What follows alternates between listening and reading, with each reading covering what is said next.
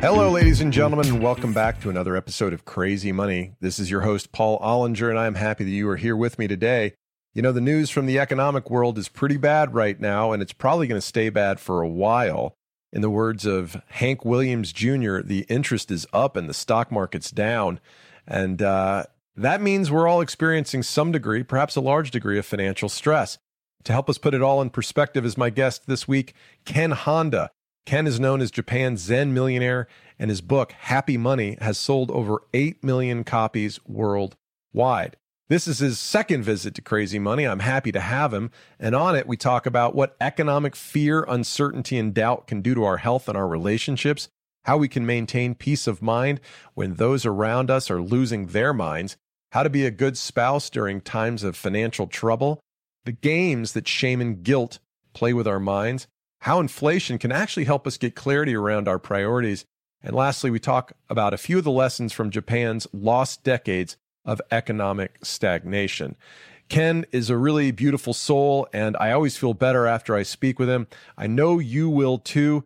So take a few minutes to stop and breathe and listen to Ken's words. This is Ken Honda. Ken Honda, welcome back to Crazy Money. All right. Yes. I love the title of the show. Yeah, what do you like about it? Because, we are living in a crazy world. And I think Crazy Money seems like the right title for what's coming next. Well, it's, money can make us crazy during the best of times. We're in unique times today in a global, on the verge of what seems like a global recession. Inflation is up 8%. The stock markets are down. Bond market is terrible. I personally, and I know a lot of my friends and family are feeling a lot of fear, anxiety, and doubt about money. How can I keep things in perspective, Ken? How can I not let what's happening on the business page affect what's happening inside my heart? Money pulls the best and the worst part of us. So money pulls out the best, most generous, powerful, loving part of you. And at the same time, money pulls out the worst in you. That's cold, mean, worrying, a lot of fear. So unless you're careful with what's going on inside or outside, you just become a victim of crazy money. Well, what are the ways that, I can see how when things are good, we want more, more, more. But when things are bad, we experience emotions like fear and regret. And like, for example, I have fear about the future right now because it's, things are a lot more uncertain than they were a year ago. I have regret and self-doubt. I feel stupid about, what I could have or should have done to prepare for this. Things like that. Those are just the flip side of greed, kind of. What can we do to help keep those things from taking us over? Right now I'm writing my next book in English. It's called How to Stop Worrying About Money. Oh. And in that, that's a great time. That everybody needs that. Everybody needs it. Yeah, because that seems to be the most frequently asked questions these days, and I've been teaching people about this. So, I take a more about Zen approach. So I go deeper in essence. So take a look at your money worries or life worries. For example, you are convinced that you're going to have a bad future, which is future without any money. And for some people, that doesn't bother them at all because, all the self-made millionaires and billionaires, they've been through that no money situation. It's not fun, but it didn't kill you. What kills you is worrying about the future. So no money situation, it's just a temporary situation. Maybe at a certain month of your life, entire life, you may have no cash at the moment, but that doesn't mean that you end up being poor at the end of your life. So the biggest problem is the way you look is negative and you're convinced you're going that way. But if you're riding a bicycle, you feel like you're going to hit the wall. You keep looking at the wall and then you hit the wall. So you have to, change your focus to a brighter future. So think about it. You're convinced you're going to hit the wall. And that means that you're paying the interest of the money that you've never even borrowed. So in other words, we are paying the interest as worry or fear. So we our important life force energy gets pulled out to the future, that's not even happened yet. So think about that. So it's almost like a debt we never owe, but we have to pay the interest in advance. How silly is that? So the reason why we are forced to look for the negative ones, it's our caveman type of mentality. We used to worry about certain things. That's what got us survive. The Stone Age, the dinosaurs and all the tigers and all the predators who ate our friends. So our enemies. Yeah. They often ate our enemies too. Right. So our mind gets shifted to more negative ones. It's our instinct. It's in our genes. So we can prepare for the worst. But in a modern world, we don't have to worry that somebody's gonna come with a big, stick, or lions are going to eat you up. But worrying is like a natural state for us. So just imagine that. It's almost like a tool for us to survive. So worrying is the natural state of our emotional mind. So, but in the modern world, we have to shift this focus to something which you like. Otherwise, we keep paying the interest. And then also we are just convincing ourselves about the debt we never owed, but this is the debt I have to pay. So you're going to end up paying for that debt too. So there's an evolutionary reason why we worry and we have fears. But what do you think the modern fear underlying economic worry is? Is it that I'm going to fear that I know I'm not going to run out of money. I know I'm not going to miss any meals. I'm not going to go hungry. My kids are going to be safe. But what's the worry? That I'll feel foolish, that I'll look foolish, that I'll feel like that I'll feel foolish? Are those the worries that are keeping me up at night and keeping a lot of us up at night? Yeah, so when you focus, there's nothing in the essence of worry. It's a mist. So worry is just a mist or fog you cannot really touch. So when you try to go to the essence, you cannot see it. Am I worried that I look foolish? Probably not. Am I worried that I will run out of money? Probably not. So the bottom line is you are worrying about something that never exists. So once you really get this, I was worrying about the skeleton in the closet. I don't know, it's a Japanese expression. We worry that there's something, when you're small, that there's something in the closet. You're convinced. Sure. So when you open it, there's nothing, right? So it's like we worry that there is something in there. I know it. How do you know it? No, I can feel it. So that's what it is. We talk on this program, and I think you and I even talked about this the last time we talked about your book, Happy Money, but we talk about the dangers of comparison. And the human tendency is usually that I compare myself to you, that I compare myself to my neighbor, and I judge my happiness or my success based on how am I doing relative to him or her. But I realized the other day that when the stock market goes down 25 or 30% in a year, I'm comparing myself to what my numbers were a year ago. Yes. And that's not healthy either. I had enough then and I still have enough, but I don't feel quite as good about myself as I did a year ago, even though everybody's valuation has come down. How do I get away from that? It's usually the other guy that I got to worry about comparing, but now it's me in the mirror. Yes, because, say you got the score of like 45 and then, oh, damn, I did so bad. I did so poorly. And when you look around, your friends are having like 32 or 12. That makes you feel good, right? Because you're much higher than the other guys who are just having 23, 12, and they seem pretty happy. So your score is 45 and last year is 75. And so, it's just numbers. What makes you think you're better or worse? For example, I upgraded my phone, iPhone, to the small ones. So this is bigger but old. This is smaller and new. So they look identical, right? So, but some people say, my phone is bigger. And this one is that I'm iPhone 14. I'm way better than you. So like, what's the comparison? Do you want to compare with the size? Do you want to compare with, what's inside? So it's interesting, like, your hair. People compare with each other about how much you make or how much you have. But how about the hair? I have the longest hair in my neighborhood, right? I don't like that comparison.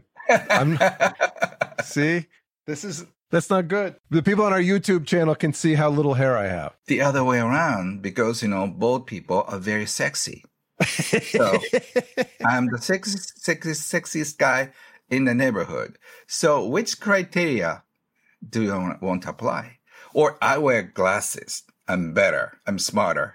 So I have better teeth. So I have better ears. I don't know which body parts you want to compete with, but that's how I'm too excited. And so, it's up to you. And I think, I hope money will just become numbers soon. I ask people, do you know how many gallons or how many liters of water you spent last month of September or August? No, not many people know. They know, the people with good numbers, they know how much they paid, but they don't know how many liters, how many gallons. And also with the electricity, they know how much they paid, but they don't know how many watts, how many kilowatts they spent. So we haven't even paid much attention to the kilowatts and liters and gallons. It's because we are not interested. So in the future, I think we're going to use money, but that doesn't affect you emotionally. But since we're so tied up with our self-worth with money, and I think, and I hope this is cultural, because some other cultures outside of North America, people don't tie so much with their self-worth. For proof, I attended my reunion for my high schools, like 30 years, and also my college buddies. Mm-hmm. And we casually tell each other how much we're making. And we say, oh, wow, banking is good. And we kind of like, oh, that's nice, So this dinner is on you, so we just talk about those. But in North America, at a college reunion, if somebody asks you, Paul, how much are you making?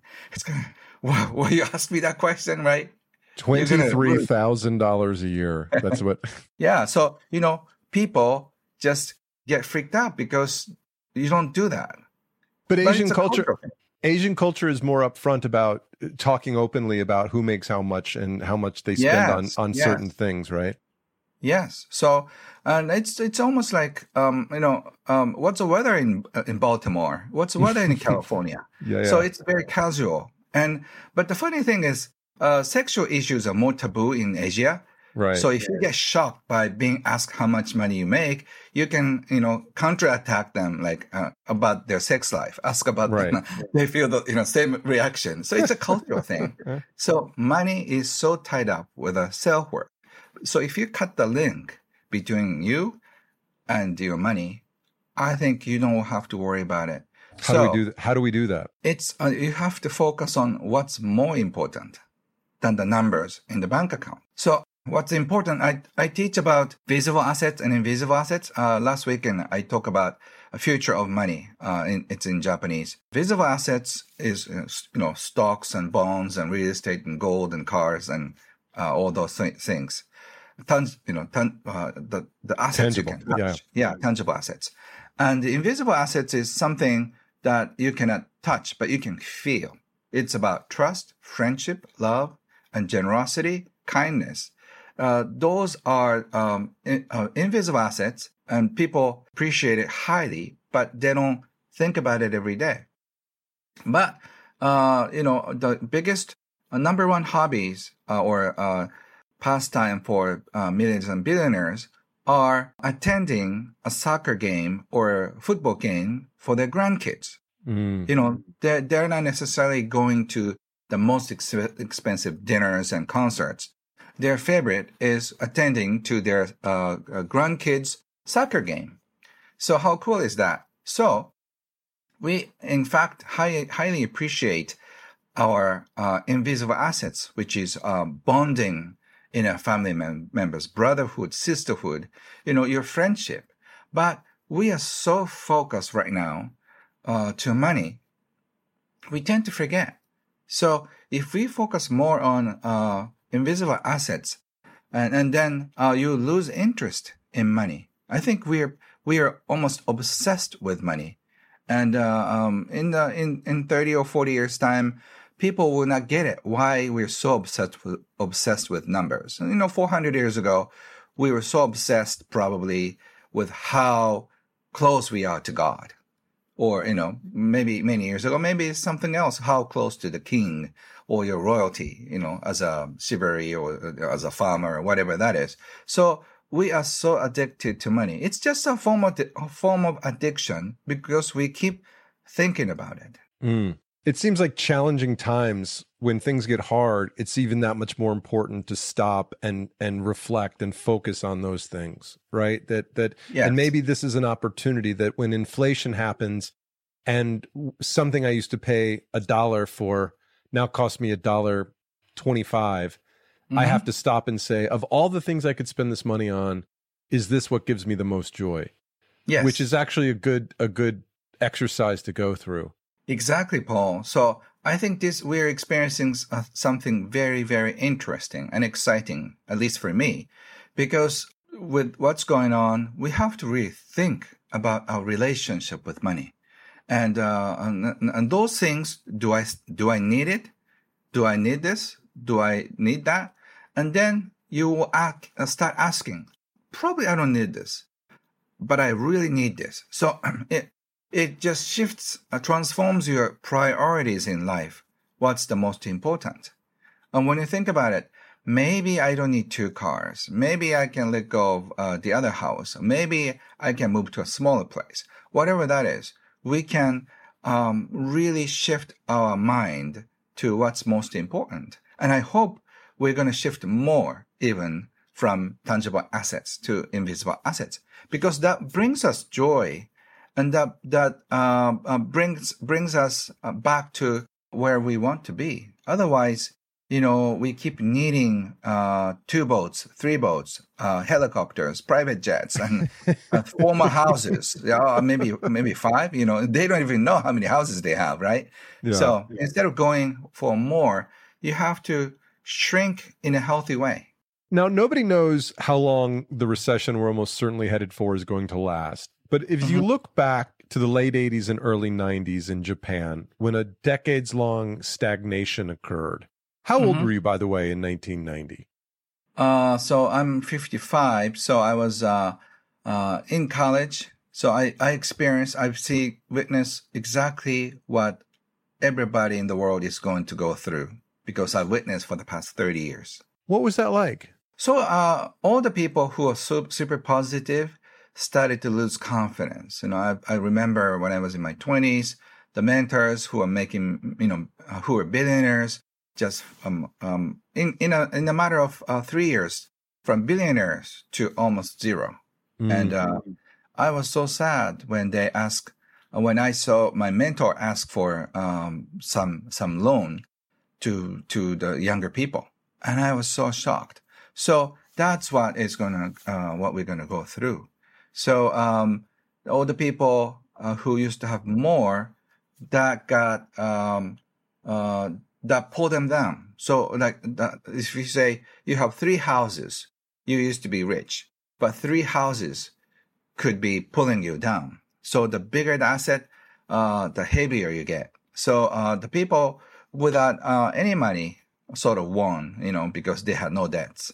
So the people with debts are going to experience a lot of downtime, but which is good, because it really brings us down to why we are born and what's the meaning of life.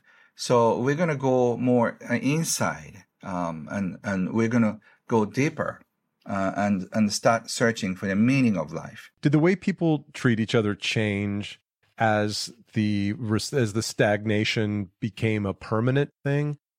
Yes, definitely. And what did that look like? Definitely. The people with the highest assets and highest debt were worshipped. You know, the guy who had like 2,000 condominiums, but so much debt was worshipped because he's got like $3 billion or something. But then the asset shrunk, but the debt never shrunk. So he was a huge he had a huge debt, but he had so much asset, so he was a billionaire. But in 3 years, all the assets shrunk, and then he still had the same amount of debt. So in a year or two, he had to file bankruptcy. So the people who were risk takers were worshipped, but in a matter of 5 years, all those people who took risk were kind of looked down, like they were greedy people. That's why they got to where they were, and the people who were clean with money, who didn't go after buying 2 houses and 3 houses and 4 houses, they were regarded as smart people. So in the going up economy, the people who take risks get worshipped, and when you go down, the risk takers are sort of like slaughtered by the stock market and the real estate market. So if you are positive risk takers, you have to warn yourself what's coming ahead. So maybe we shouldn't give them so much glory while things are on the ascendancy, and maybe we should be a little kinder to them when things are going down. Yeah, so one of my joy was to entertain those who kind of like went down. I cheer them up by just treating them nice dinners, because in my youth they were my heroes. But I was feeling so sad because they were going down. But at the same time, I could learn the wisdom, and also I could learn their experiences. But the mentality wise, they're like bigger, the better, the more, was not really going well with the economy and the age. Families and couples are going to go through a lot of stress when the economy turns down. What advice would you give them to maintain strong relationships during troubled times? You're in the same boat, but when the economy is bad, we do crazy things, as you already know. We're in say, for example, if you're married, you're in a small boat, but you're so upset because your husband or wife is drilling a hole by just buying expensive cosmetics or just going out, hanging around with your friends. And they'll tell each other, you cannot do that. You're just ruining our financial boat. So and you're drilling down the boat and say, oh, it's just $30, $100. No, you're drilling the boat. It's gonna we're gonna get a lot of water from if you just keep drilling. No, you're drilling bigger holes. So just you have to remember you're in the same boat and you have to cooperate one another. But oftentimes you start blaming one another for doing things wrong. Instead, you have to realize you're in this together, and then you have to go through. To do that, you have to sort of like, cut yourself and get all the extra fat out of your life, which could be the second home or more expensive cars or whatever the fancy stuff you have in your house. You have to keep letting go of stuff to get to get going. So going time is harder. One of the reasons why so many couples, and it's money is the number one thing people fight about, right? Couples fight about. Mm-hmm. And one of the reasons why we fight about money is because money is an expression of the values that we were raised with and the experiences we had when we were kids. And by definition, everybody comes to marriage with different values and different experiences. Yes. What are some of the things that the narratives or the stories around what we brought to the marriage from our youth? What are some of the themes we should look out for and be respectful of in our partners? I do a lot of fun exercise or couple counseling in front of 1,000 people. That's got to be stressful for them. This is so juicy, like whoever wants to, come up with to the stage. So the other day, there's a couple, and she said, "Ken, I'm here. So for the next 15 minutes, I'm going to decide if I'm going to get a divorce with him or not." I'm like, "Oh, what?" That's a lot of pressure. They're on a stage. And then, usually just she talks about certain things, always complaining about, one another. And guys and women, we think differently. So certain cost can be justified, like guys complaining that the cosmetics that is supposed to take off all the wrinkles, they're not doing anything, but it's like $150, stuff like that. So it's very brutal attack. And I just tell them, hold on, be quiet. Who's telling that? And who's telling that? And they realize in a matter of minutes that it's not them. It's about their parents saying. So it's almost like a proxy war.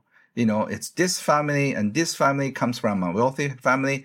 This wife comes from a poor background. So she felt like a Cinderella when they got married. So she was super happy. But this guy comes from a wealthy background, but he's very stingy in her eyes. So Cinderella was complaining that her princess doesn't allow certain life expenses. So, there's this fight between two families. And there's a lot of shame and guilt about where they come from. So I asked them to talk about the shame and embarrassment with each other and also with your own family. And she said, "I feel so ashamed of my background. My parents were poor. So I was always afraid in front of your parents, parents-in-laws, that I may be looked down because I come from poor background." So they cried, they hugged, and they decided not to get divorced. But if you can really let it out, let all the shame out and the guilt out of your system, you can have a strong bond. But you have to be courageous to do that. It takes a lot of courage. It's almost like taking off your clothes, and it's so embarrassing for some people. But unless you spit it out, what kind of fear, anxiety, and guilt and shame around money, you cannot really connect with your partner or friends. So I hope you do that with your best friends at least, because American friends, I really respect the friendship so much, but somehow around the money issues, American best friends don't seem to talk about it. So do that. That's true. That's very true. More bonding. So I assure you, if you're best friends forever, just talk about money. You have enough talk about sex. So I've been best friends with my best friend for 35 years. And the reason our relationship works is because I don't know anything about him. Yes, that's why it's perfect. It's a perfect male relationship. We have no idea what's going on in each other's head. Because that way you don't have to feel the competition and all that, right? So, but if you just want to go deeper, talk about that, and still, you don't have to talk about the numbers, sure, because the feelings are the same. You mentioned how the woman in this couple had shame because she came from a less well-off financial background. Where does guilt come from? I'm Catholic. I was raised Catholic, no longer Catholic, but was raised Catholic. And guilt is a very strong emotion in the family, in the Catholic family tradition. Where does guilt and money get all mixed up? Yes, this is my forte because, I'm a Japanese, but I went to a Jesuit school. So okay. I know, there you go. I know what guilt is all about and in a fun way. So guilt does certain things, and guilt makes you small, and guilt makes you hide, and guilt makes you shameful. And those things are what guilt does. So she felt small in front of him, her husband, and also her in-laws. So she cannot really feel herself as she is. So unless you deal with guilt, you may and the guilt always draws attack or violence in some ways. Guilt pulls out the violent side of you. So either you punish yourself by saying you're bad, or you attack the people around you with the guilt because you don't want to hold the guilt. So you want to let go of the guilt. So either spank you or spank others. Right. Yeah. It's funny because I have made some money and I feel like I don't deserve, or I do deserve to have it, but I don't deserve to spend it. That's where guilt comes from. Yes, exactly. So guilt-free money is such an important part of happy money that I teach about. Otherwise, if you have guilt, you cannot enjoy life.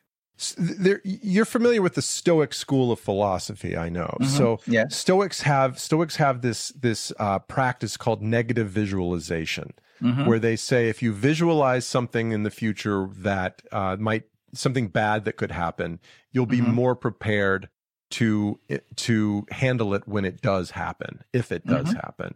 Mm-hmm. How would you think about negative visualization when it comes to money and handling ups and downs in an economy? I teach about visualization too, but what's interesting is that if you are forced to not to visualize certain things, you do. So for like young guys, just close your eyes and don't think of naked women or naked men. It's hard. Right. Yeah. And then for women, I don't know. I'm not a woman. So, but for a woman, maybe something else. Don't think about like sick. Yeah. Don't think about a white polar bear. Whatever you do, don't think about a white polar bear. Yes. So I think for whatever that is, if you are told not to think about it, like say, don't think about the White House. You automatically do that. So I don't believe in don't do certain things. So I think the most important thing, like once again, go back to this money worries. If you are told not to worry about money, you do. So I think the better way of doing that is shift your attention so you forget. A lot of my students said, Ken, I forgot to worry about money today, so because they were busy with something else. So if your mind is busy with something else, you cannot go back to your worry again. So that's what I think appreciation and love comes in. If you appreciate about money coming in and going out, you cannot worry about money at the same time. That's what my mentor Wahei Takeda told me. Appreciate your money, thank your money when it comes in and thank your money when it goes, when you spend it. And if you do that, you cannot focus on money worries at the same time. So my advice is donate just $1 or quarter to the basket, right next to the cashier. You feel more abundant, and you will probably stop worrying about money for that time.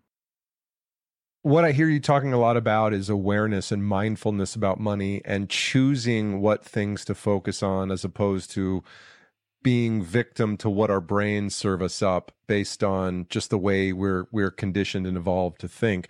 And one of the ways to do that is through meditation, which is far more prevalent, I believe, in Japan and with Zen Buddhism than it is in Western cultures. What's a good entry level way to start practicing mindfulness around money and other things in life? Yeah. So I think at the beginner's level, I think you just close your eyes and just, observe what's in your mind. And mostly 80 or 90% are negative ones. You worry that something bad is going to happen or some sexual fantasy or whatever that is. Just let it float up in the air because it's just a little bit like a garbage. And then once, like all the garbage, the debris, is gone, you can really cool down and go down. And just when the negative one comes up, it's okay. Don't try to erase it. Let it float because it's one of the possibilities.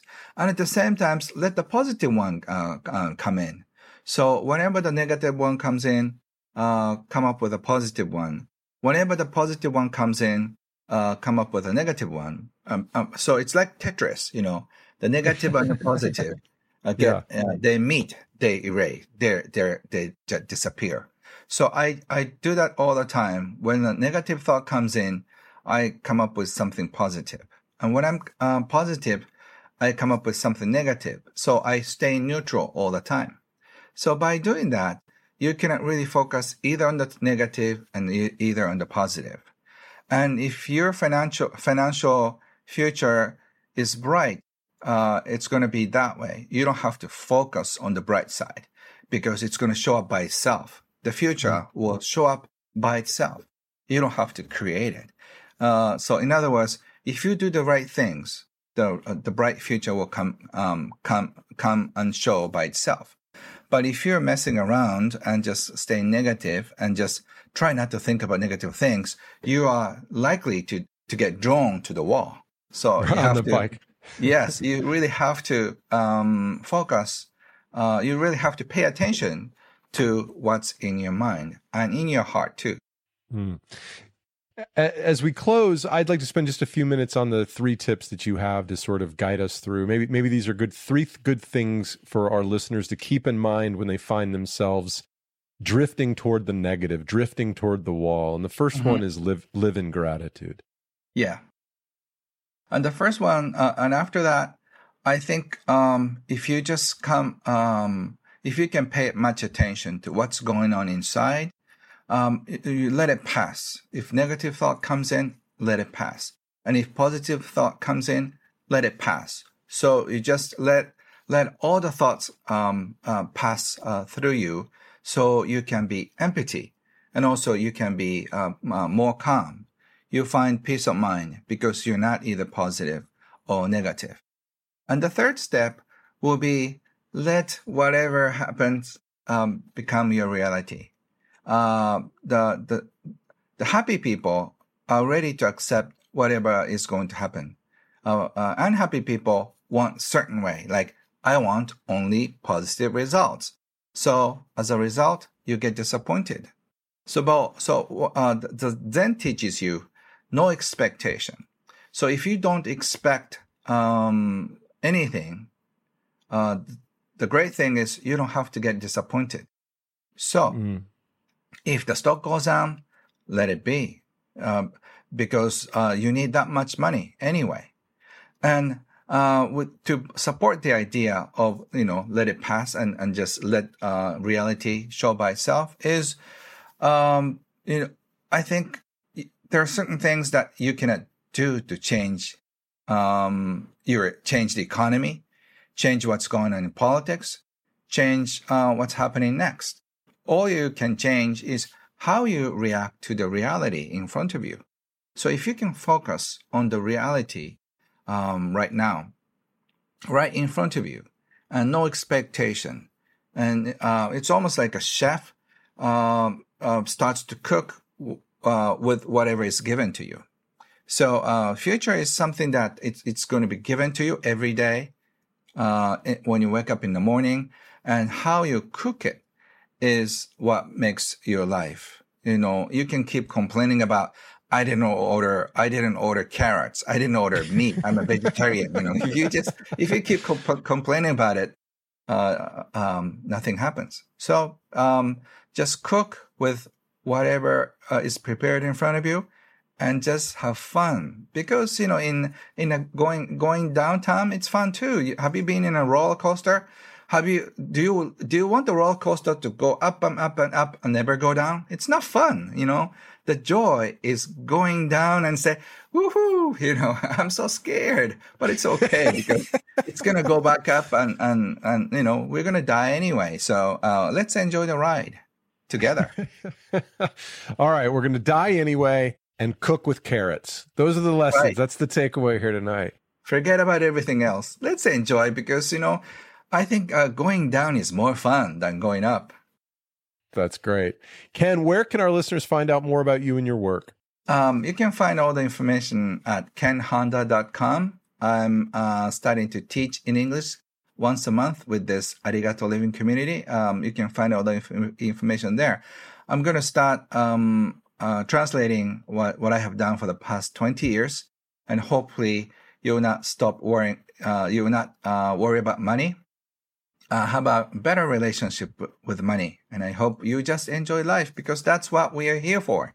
Oh, that's great. I really appreciate it. We'll put links to that in the show notes. Ken, it's great to talk to you again, and I look forward to talking to you again when the book comes out. Yes, let me know. I'll be happy to just share. And I think next time when we meet, I think the world will be in chaos, and I'm going to talk about how to stop worrying about money then. Well, the world needs that message. So thanks for all your work. Take care, Paul, and everybody. I'm just sending all my blessings to everybody. Hey, everybody, if you like what we're up to here at Crazy Money, do us and yourself a favor by following the show on your favorite podcast app and subscribing to our YouTube channel. Also, click the link in the show notes to subscribe to my new Substack, where you'll get bi-weekly thoughts on the role of money in our world and in our lives directly to your email inbox. Thanks for sticking around. We'll see you next week.